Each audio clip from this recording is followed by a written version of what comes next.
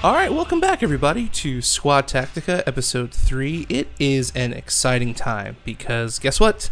Kill Team is finally live. It's available to the public, and I've got my rules. I've got a new Kill Team. There's just so many things to talk about. But before we get into the show, I want to thank every single person who has been, following me, painting my new models, the Plague Marines, and for those of you who don't know or haven't followed us on Facebook, please check us out at Squad Tactica Podcast. Our Facebook group has basically all the posts that come as immediately as humanly possible. So anytime I'm going to events, anytime I'm going to be painting models, learning new things, finding new things, it's all pretty much going to be there. That's the fastest way to get in contact with myself or just find out what's going on with Squad Tactica. So thank you so much to every single person who's joined us on there. We're growing so quickly, and this is just, it's a blast. It's an honor to meet and talk to every single one of you, and I've had nothing but just pure excitement and bliss doing this. So we are just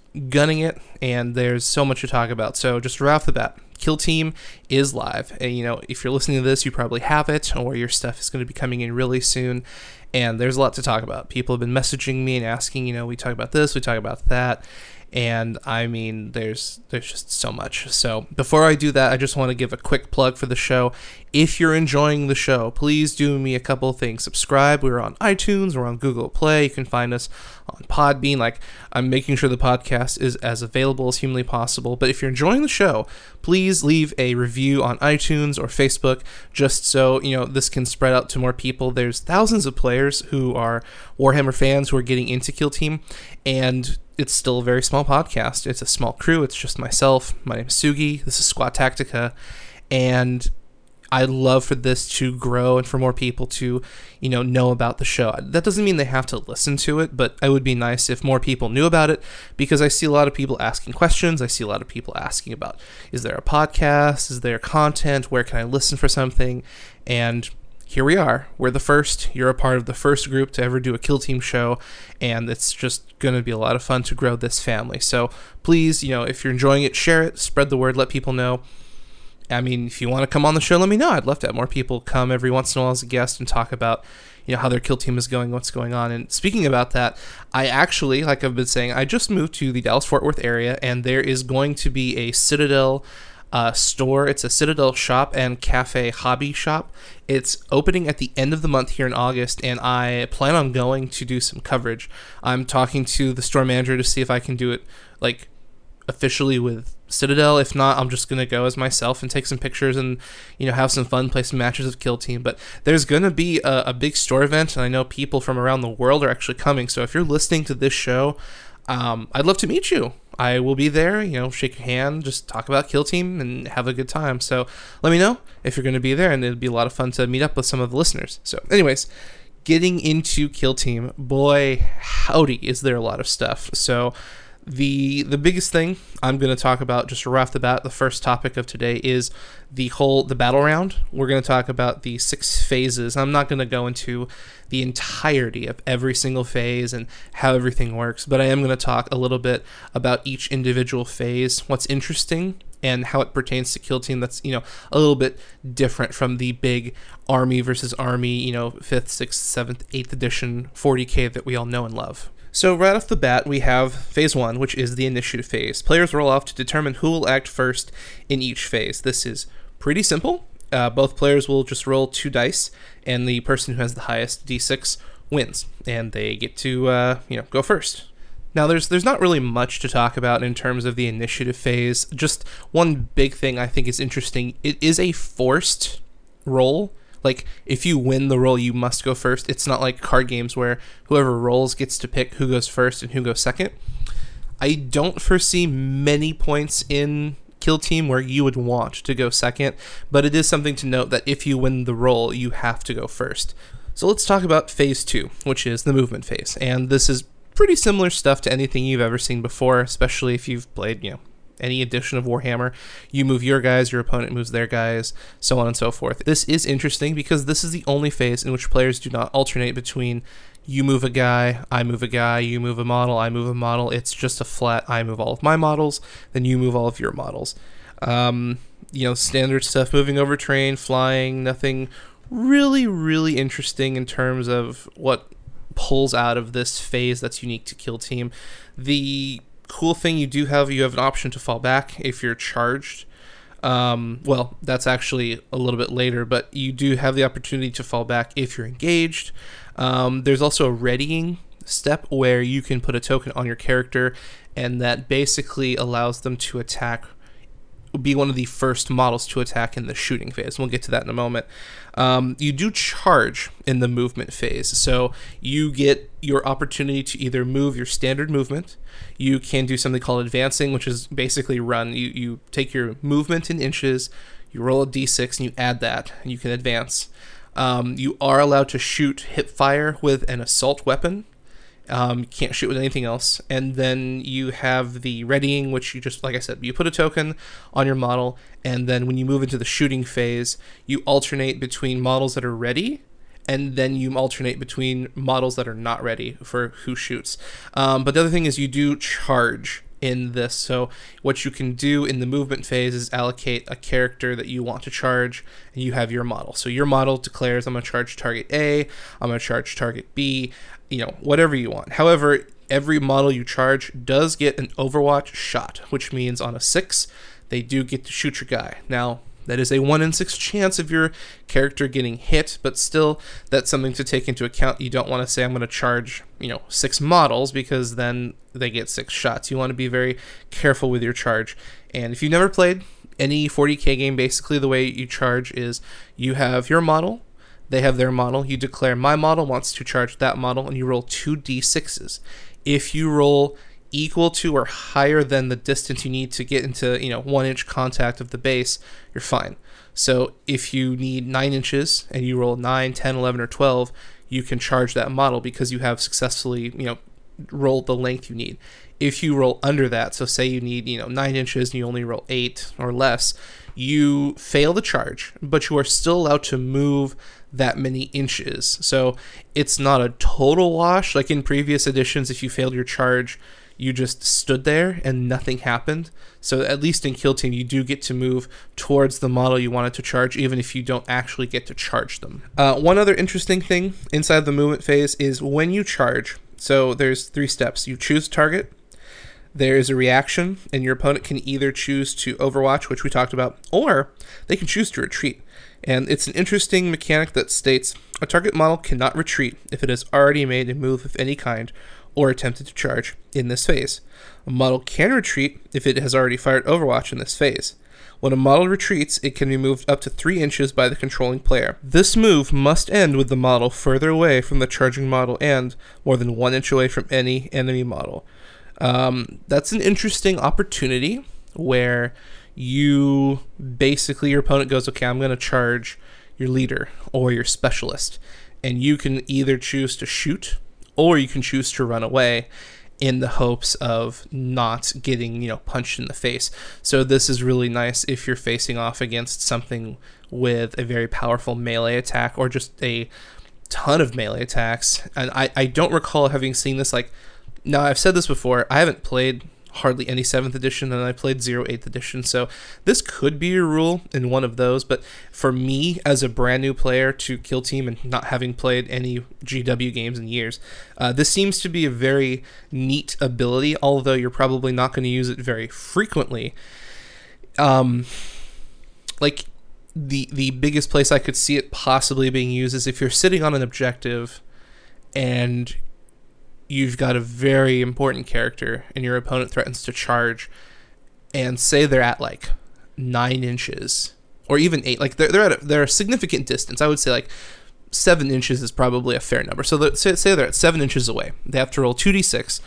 If you choose to retreat, they have to roll 10 inches to get to you, as opposed to 7 inches, which is a much, much, much further distance. And I know 3 inches doesn't sound like a lot, but if you're only 1 inch away, you only need 1 inch on 2 dice. That's guaranteed. So even if you retreat back, that's 4 inches on 2d6. Not a big deal. But if you're 6 or 7 inches away, they go from 6 inches to 9 inches or 7 inches to 10 inches.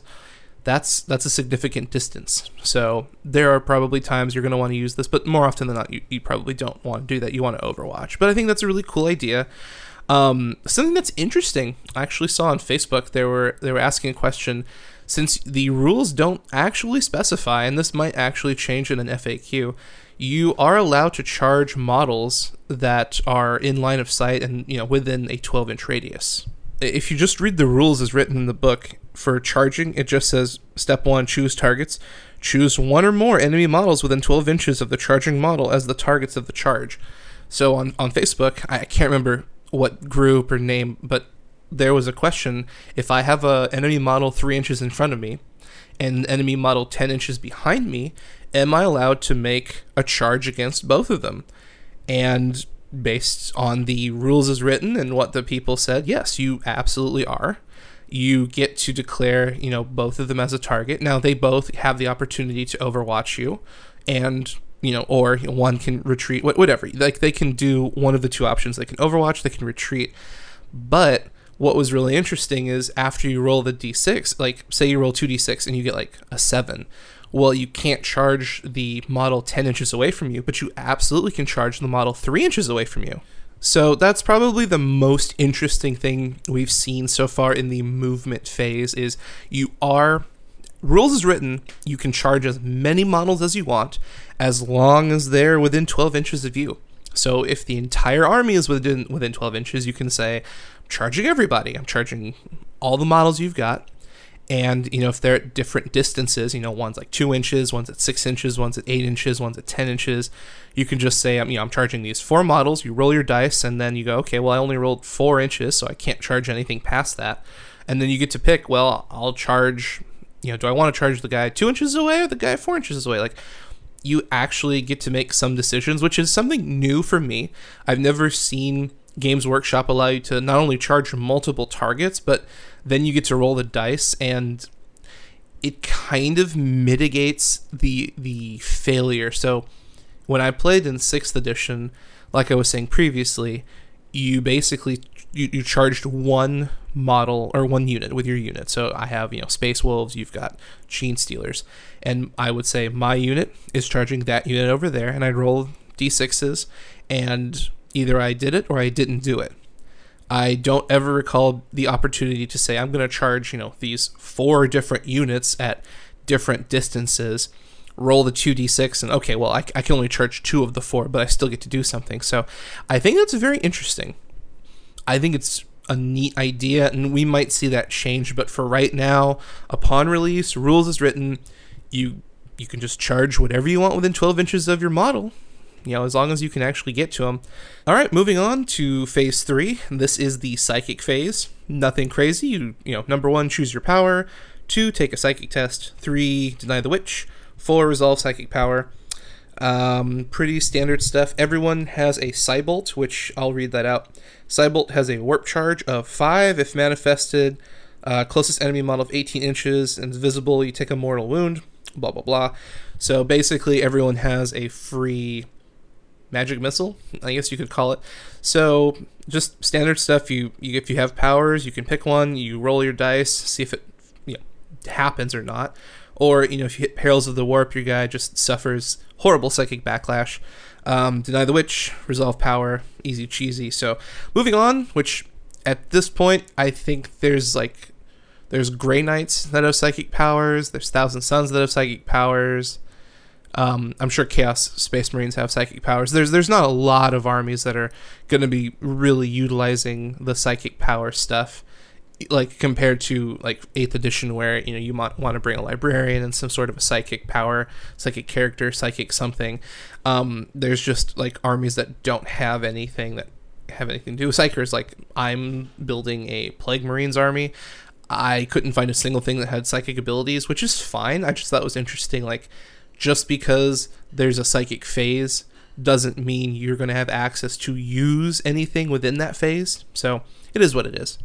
All right, so moving into the shooting phase, this is phase number 4. This is where things get interesting. So we finally get into the alternating activations, as some people have been calling it, where it's a you go, I go system.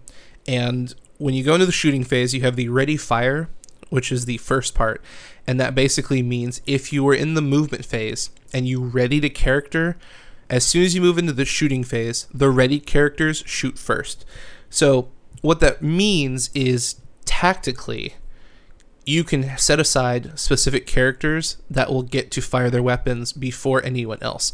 And what that looks like strategically is, for example, say, you're the first player and you rush up all of your guys down the field and you want to get into a really good position, and you do get into the good position. You get some cover, you've got, great line of sight to all of your enemies, and you're good to go. Your opponent then, when they go to their move phase, could also move their models and prepare themselves, or they can just ready all of their models, and then what happens is when you get to the shooting phase, they're going to be able to shoot 2, 3, 4, 5 shots before you ever get a chance.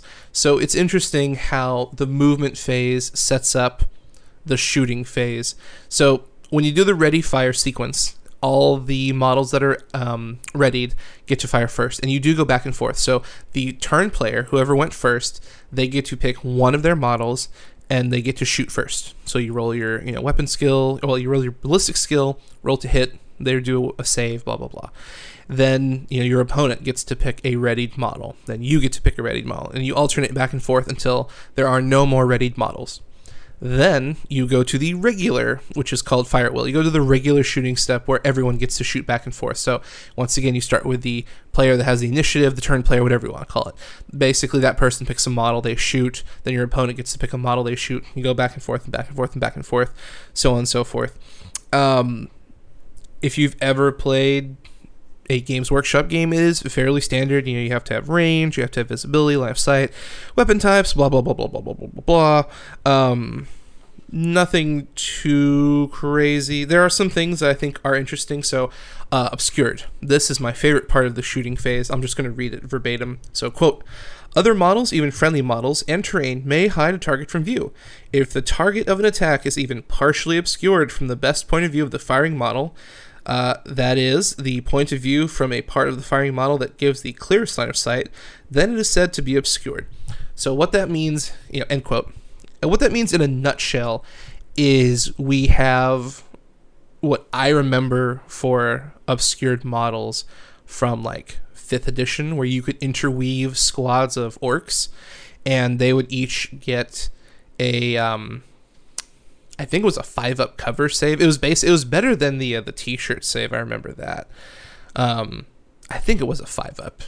It had to be, because there's no reason to do it if it wasn't better than a 6-up. Anyways, so what obscured means is anything that obscures a model gives it a -1 to hit. Now, there are some things to be said. So if you have like wings or pointy helmets, like things that aren't physically a part of your body, like if you've got like a gun on the back of your model, and your opponent can see like the top of the gun, that does not count as actually seeing the model. Like it has to be like the head, the torso, the arms, the legs, the physical body of the model. So I think that's really cool that if any part of it is obscured, that your opponent gets a -1 to hit. So you can have your friendly models run interference, and you can basically bubble wrap a character that has a flamer or a power fist or some kind of special melee weapon. Like I've got my flail for the Plague Marines, and I'm gonna have to bubble wrap that character. But as long as they have any part of them obscured, then they get, like, if you shoot at me, you get a -1 to hit. So if your ballistic skill is a 3-up, now it's a 4-up. So I think that's really cool. I think it's very neat that you can use cover, you can use mobile cover, you can use friends and enemies to help protect your models from just being lit up. Okay, so let's talk about the hit to roll modifiers. There's a couple things that I think are cool in terms of the shooting phase. So if you have long range, if you're basically further away than half the distance of your weapon's firing range, you get a -1 to hit. If you're obscured, you get a -1 to hit. Flesh wounds, blah blah blah. There's only 4 things that modify the roll to hit, and they're all negatives. But I think it's interesting that Kill Team is focused on a very tight environment. What's very telling about that is the fact that if you have a long range weapon that's like 24 inches, they don't want you to be shooting at 24 inches. They don't want you to be hanging out in the backfield just making pew pew noises going pew pew pew pew pew pew. Like, Games Workshop wants you to be moving forward. They want you to be engaging. They want you to be in your opponent's face. And so there's actually a penalty if you're shooting, further than half the distance of your gun. I think that's neat.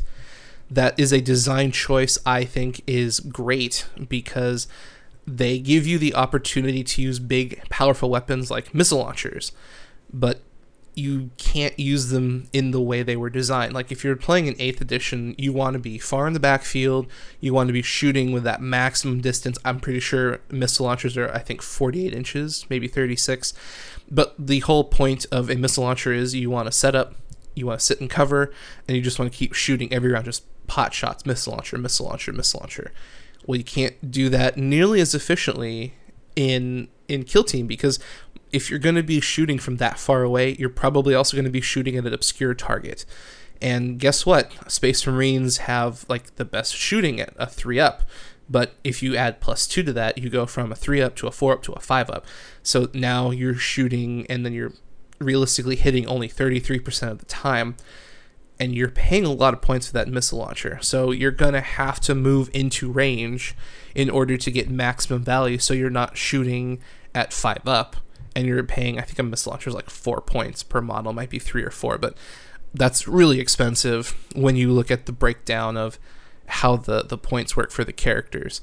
So I think it's really neat mechanically and thematically that you can bring these big, heavy, impactful weapons, but you're not going to be using them as efficiently as you would if you were in like a huge, battle scene, army versus army.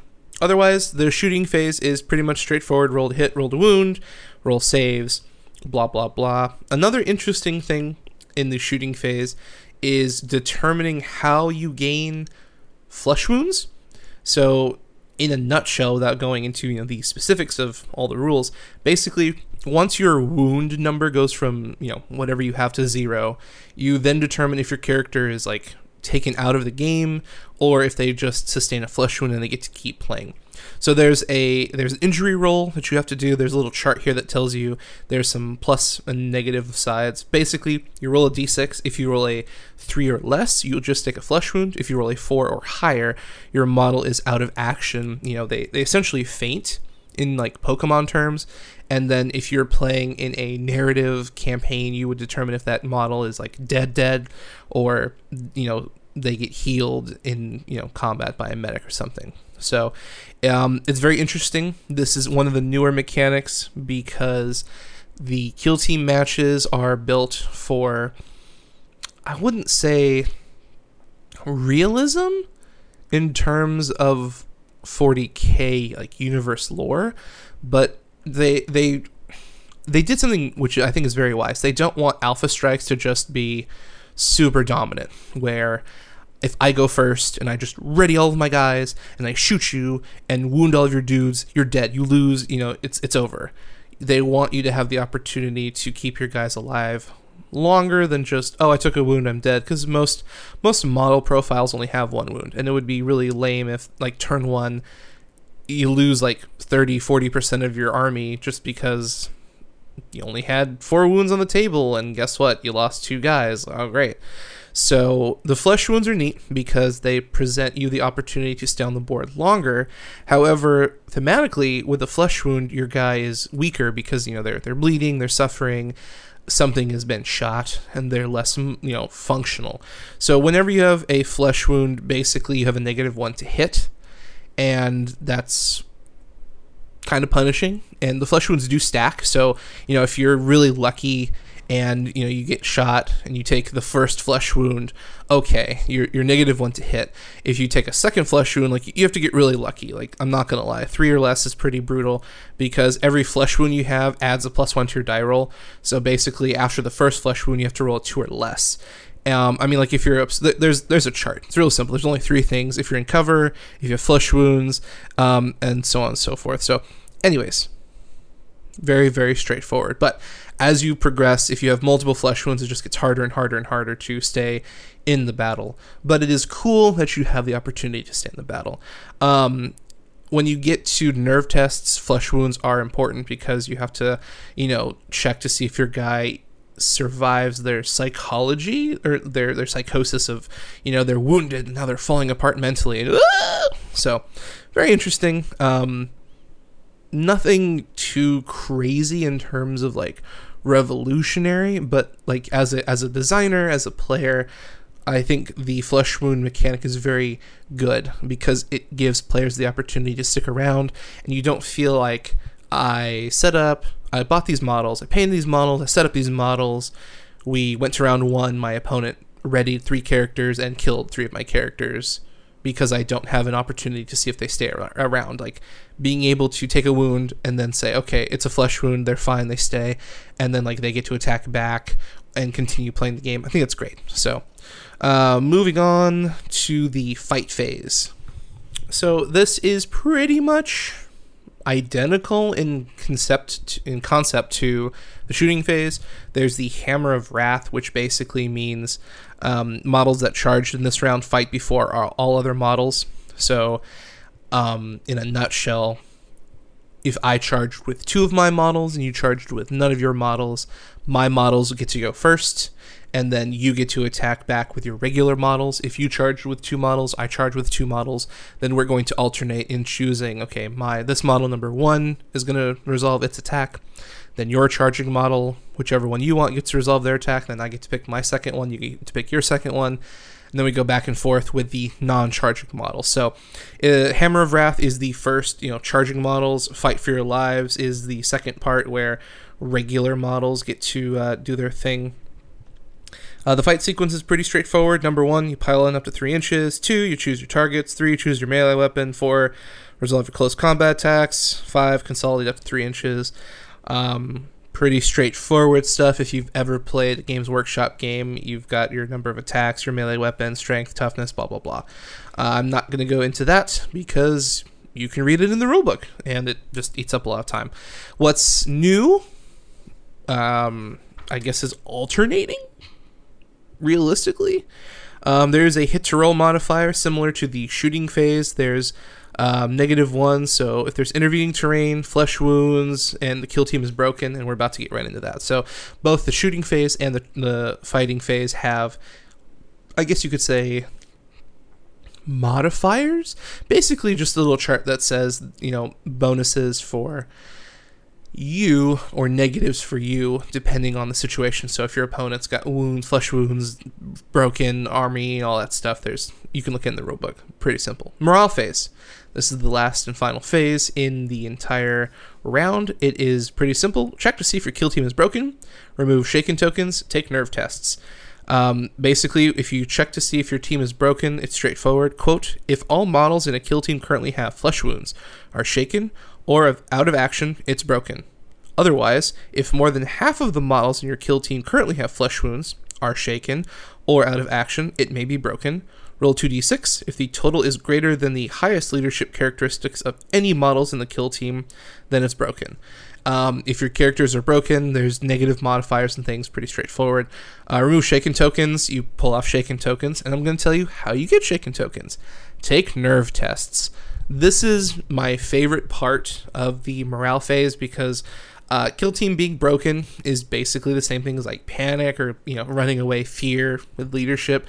It's commonplace, but the nerve test is interesting because it targets each individual model. So the rules say, quote, you must take a nerve test for each of your models that has a flesh wound, and for your other models if your kill team is broken. So realistically, your kill team won't be broken until very late in the game. At that point, it's probably noticeably bad for you, like unless both kill teams are like broken at the same time. What's interesting about nerve tests is it's kind of a punishment for having flesh wounds. So like I was saying earlier in the shooting phase, it's cool that Games Workshop allows your characters to stay around longer. It's also neat that there is a punishment, theoretically, for them staying around longer. And what I mean by that is it's kind of a balance of you don't want your characters to get wiped off the table super quick, but you also want shooting to be beneficial and rewarding to the player. You don't want to just shoot a bunch of guns and nothing happens, because without the nerve test, I feel like that could be what would be a big complaint for Kill Team is, well, I have this shooty army, I shot my opponent, I took all their wounds away, but they rolled for flesh wounds, they got their flesh wounds, and then they came right back at me and murdered me, and I didn't have any opportunity to do anything about it. So with a nerf test, you basically roll a d6. There's some modifiers. There's a little chart. You have to roll underneath your leadership, as always. If you do, you're fine. If you don't, bad stuff happens and you're shaken. And basically what happens when you're shaken is the model cannot do anything until it is no longer shaken. That's it. Pretty simple. I really think that is a really brilliant design. I know it might seem kind of weird that I'm praising a negative effect within the game, but the fact of the matter is it creates this tension and this excitement, because when you're playing a game, you need it to be tense. Otherwise, it's very boring. I'm sure if you've listened to this, you've probably played a game, or better yet, you've probably watched a movie where there were no stakes. My favorite example of this is the new Solo movie. I thought it was decent. If you haven't seen this, it's probably not going to be nearly as clear, but we've all seen a movie or played a game or done something where there were really no stakes in it because you knew the outcome. For example, in the Solo movie, guess what? Han Solo is in the movie. But we also know that Han Solo is in episodes 4 and 5 and 6 and so on and so forth. So in the Solo prequel movie, when they try and introduce tension and fear by saying, oh no, hey, we only have Han Solo and he has to go complete this mission, and if he doesn't, everyone will die, including Han Solo. You as the audience member know that will not happen. Han Solo will not die because he is in another movie that is much further down his chronological timeline in the film franchise. So trying to create stakes, trying to create fear, tension with Han Solo is stupid because nothing will happen. You don't want that to happen in your games, especially a war game. You don't want your characters to be unkillable, unmameable, unstoppable, and it just becomes really boring. Or they're just paperweights and they die at anything looking at them. There needs to be some strategic tension, some narrative tension for the players, for the models, for the characters in the game and the people playing them outside of the game, or within the game structure, I guess is a better way of saying it. So what's interesting to me personally is that the nerf test and the flesh wounds work very well together because they create an environment where you get shot at. And that's going to happen. That's how this game works. But while you're being shot at, you might not die, but you might get wounded. You can still participate in the game, and you have a negative modifier, but then when you get to the morale phase, the consequences of what just happened might take a toll on you. So, your guy might get shot, and they might take a wound, and then they take a flesh wound, and then they return fire, and you get lucky and say you kill their guy. Like, they didn't survive, and you knocked out a model. But then you go into the morale phase, and your guy fails the nerve test because, their psychology was broken, and they're just reeling from the things that just happened. They were shot, and then they shot back. I think mechanically that's neat. I think thematically that's neat. And it also helps build in some of the specialist abilities and tactics that allow you to circumvent the penalties for nerve tests. Basically, it's a new mechanic that allows Games Workshop to play around with things that characters can do. Like having a nerve test can be supplemented with like your medic characters. You have your specialists like veteran. I think it's the veteran. I'd have to look, but there's specialists that ignore the penalties from flesh wounds. There's specialists that can help bolster your nerve test so you don't fail it as often. There's all kinds of things that happen, and with the tension of mortal wounds and flesh wounds and nerve tests comes a new strategy for players. And I know some people on Facebook are complaining about tactics and all the things. They think it's too complicated, and that's fine. That's a fair opinion. But I think that having all of these options, all of these ways to play the game is fun, and it adds that narrative tension so that when your model doesn't die and your model survives the fight, and if you're marking down their kills, you can say, Jim Bob, he killed 2 models, he had 2 flesh wounds, he didn't fail a single nerf test. You can build the narrative of that character if that's what you're doing. You can tell the story of, at the Battle of, Crate, referencing Star Wars, this model stood his ground for the Emperor and saved his fellow battle brothers. That's super cool to have that built into the game. If you're playing competitively and you're not building a narrative, it's also fun to see new ways to have strategies that are valuable, where you can, force players to take nerf tests and hope that they get shaken, and then you can just light them up because a shaken model doesn't do anything. So many things you can do. It's more than just a narrative experience, but I'm coming at it from a narrative experience, but also from a competitive experience, forcing models, big models, to take nerf tests in the hope that they fail. That can be very punishing, especially if you can essentially lock out a character for a turn that's important. It's really good for you and really bad for your opponent. All right, and then we're going to move on to our next topic of discussion, and that is budget-friendly armies. Now, this was a lot of fun for me, so I'm going to tell a story here because that's what I do. I'm a storyteller. I like telling narrative stories, and this is part of my narrative for playing Kill Team. It won't be too long, I promise, but I still haven't unpacked all of my stuff. In fact, I just found a new apartment with my wife. We should be moving in the next week or so, which means I can unpack all my Space Wolves and Orcs and things, but I currently don't have any. I could go to my storage locker and pull everything out, but I didn't really want to because I had seen a lot of questions on Facebook in a significant amount of forums that were asking players, what is a very budget-friendly way to play Kill Team? And that led me to this, that led me to that. But before I get into that story, I'm going to rabbit trail for a second here. And I would like to tell everyone, if you're looking for a great Facebook page, this is a wonderful place, I think, that you should definitely check out. Warhammer 40k Kill Team, period. I know that sounds weird. There's a bunch of 40k Kill Team Facebook groups out there, but the one I'm associated with, it's basically we're working together. It's Warhammer Kill Team, period. There will be a link in the show notes, but that's where I'm going to be posting all of my stuff. That's where you can find me outside of the Facebook page, Squad Tactica Podcast.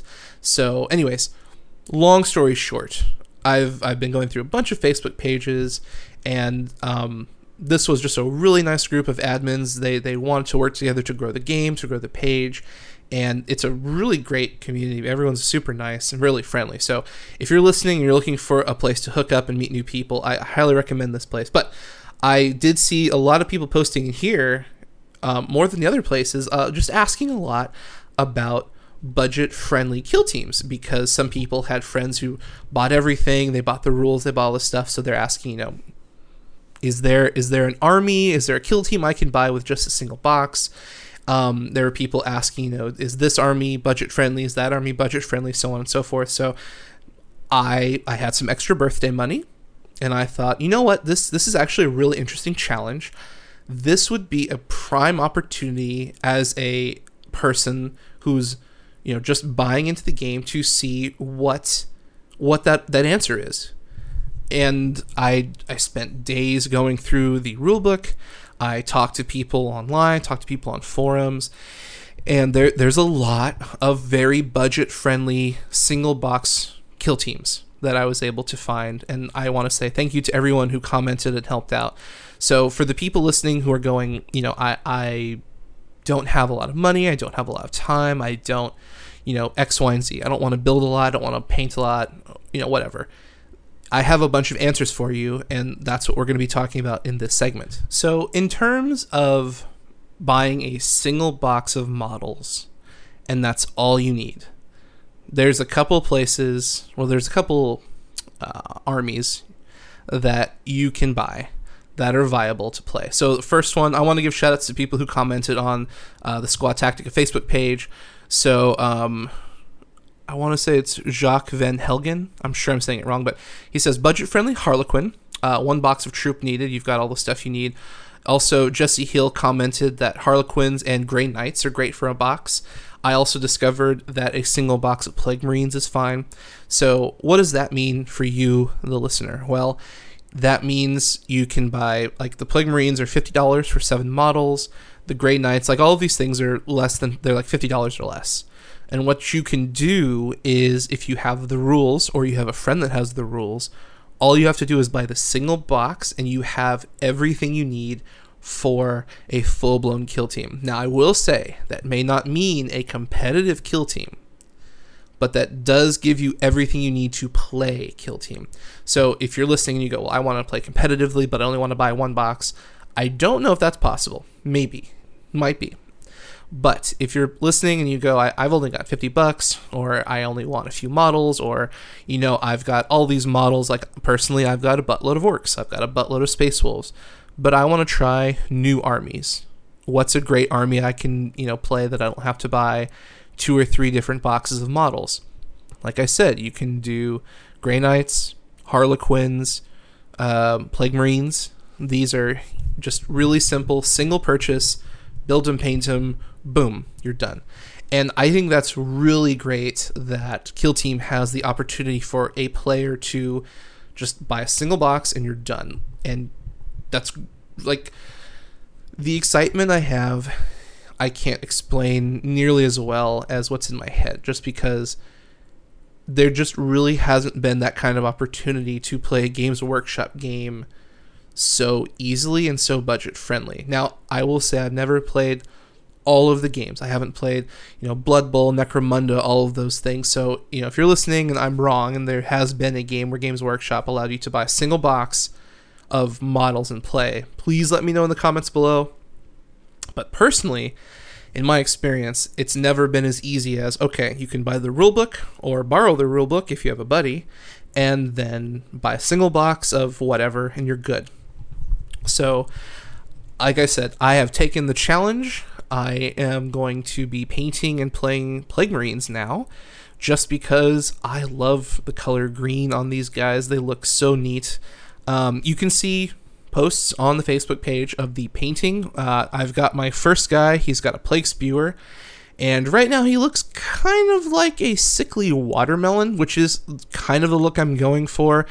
But there's so many things to talk about. There's the modeling, there's the painting, there's the hobby, there's the gaming, and that's why I have a podcast. I could talk about this for days on end because there's so much to talk about. But what this segment specifically is about is the budget aspect of playing Kill Team, because there's a lot of people who are looking at it. There's tons of hype. Stores are selling out like crazy, and more people are looking at it going, what the heck is Kill Team? How do I get into it? And the beautiful thing is you can get into it as expensive or not expensive as you want. The other option, now this is going to be super duper budget friendly, and arguably horribly competitive. So I'm going to warn you right now, what I'm about to say is probably not going to be something a competitive player is going to go, that's a great idea. But someone who wants to play the game can absolutely do. So if you've never heard of it, Games Workshop has these really neat $15 small, and I mean small, tiny box kits of the put them together models. I don't know exactly what they're called, what branding Games Workshop uses, but the conceptual idea is you buy the model. You don't need any glue to put the model together. You just need glue to put the model in the base. And all these models, like the arms, they're all pre-built, so there's zero customization. Every single model will come out looking exactly the same because you just stick 2 or 3 different pieces together. It's like the body and one arm and the legs, and then you just attach like the other arm and chest piece, and then just locks together. So you don't need any glue. It's really cool. So basically what I'm talking about is that it's a $15 kit. They have one for Plague Marines, they have one for Reavers, they have one for Poxwalkers, which is Death Guard, Plague Marines. I know there's some other ones out there. I'm not exactly sure what they are. I just know about the Reavers. You get 3 Reavers or 3 Plague Marines. Anyways, the conceptual idea I had was just buying one of those and building it and playing that as my kill team. 3 models. It is not super efficient. It is not super competitive. But I will absolutely say, if you and a friend are listening to this show and your store, because I know some stores have a Kill Team rulebook available for people who want to learn. And if you want to support your local store, I would recommend do this. Buy one of the $15 boxes. Put together the models. They don't take hardly any time or any glue. You don't even have to paint them because they're usually a colored plastic. So it's very clear, like the Space Marines are blue, the Plague Marines are green. Just take some glue, throw them on models, get that rule book from your buddy, from your store, or just buy the rule book yourself. Minimal investment. If you and a friend have, what would it be? It'd be $35 plus tax. So you go halvesies on a rule book. It's $40 retail. You do 20 and 20, and then each of you buys a $15 kit, and then you throw some glue on them, stick them in their bases, and you start playing.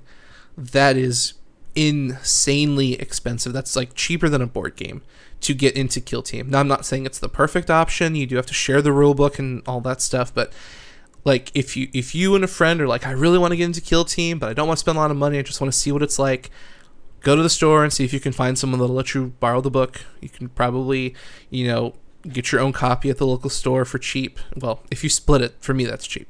But like I was saying, split the cost of the rule book, buy your own $15 kit, play a couple games. If you like it, buy a regular box of models and keep building that Kill Team. If you don't like it, I'm sure someone will be willing to buy it off of you. You might take a loss and, you might have to sell it and you lose a couple dollars, but someone will probably buy your models and someone will probably buy your rulebook. So you're not like wasting your money. You can't resell it to somebody else on eBay or something. But the point I'm trying to get at is a lot of people are asking, how budget friendly is Kill Team?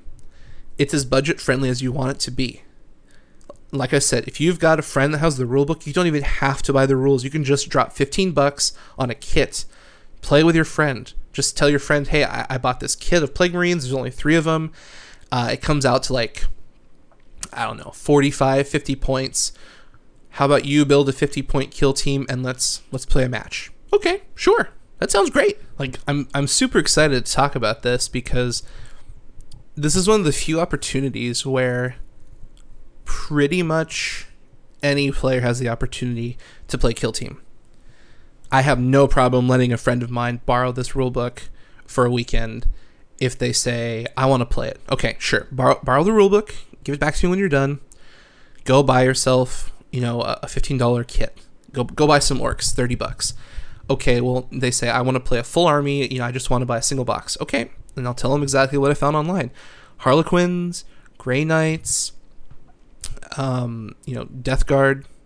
You could argue regular Space Marines. Like, you could just buy a box of regular old Space Marines. They should be fine. Like, there's so many ways for people to play Kill Team, and it's not cost prohibitive. It might be competitive prohibitive. I'm going to say that right out of the gate every single time. You can't win I'm not going to say you can't win a tournament with 3 models, but I will say it's probably excessively difficult to do it. If someone does that, I will be very impressed, and you're either really lucky or really good, or I don't know, like the odds are not ever in your favor. I'll just say it like that. But if you just want to play the game and get your feet wet, $15 is not prohibitive. It's really, really not. If you want a full-blown Kill Team, I think Death Guard are great. That's why I got them. They've got a lot of options I like. They've got a lot of tactics I like. They're tough. The models are fantastic. I mean, there's so many things that make Kill Team very, very, very exciting for me. But one of the biggest things is accessibility, because there's way too many games out there that are amazing, and the game design is amazing, and the branding is amazing, and the play is amazing, and it's just not accessible. It's too expensive, it's hard to find, it's too complicated, so many factors. There's so many things that can go wrong with a great game, and the player is either alienated or uninterested or just unable to play it. It's very simple for those factors to come into play with any game.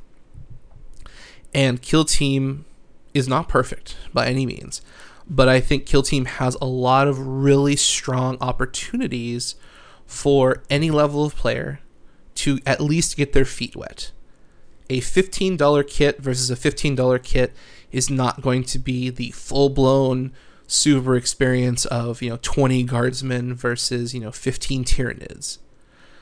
But it's going to be a really good experience for a brand new player to build their first model, to field that first model, to roll dice to see if they take the flesh wounds, to see if they pass their nerve test, to create a leader and 2 specialists, to do all kinds of fun things with just 3 models out of a $15 box. Real simple. It's not complicated. It's not hard. It doesn't require, modeling skills. It requires $15 and a little bit of glue.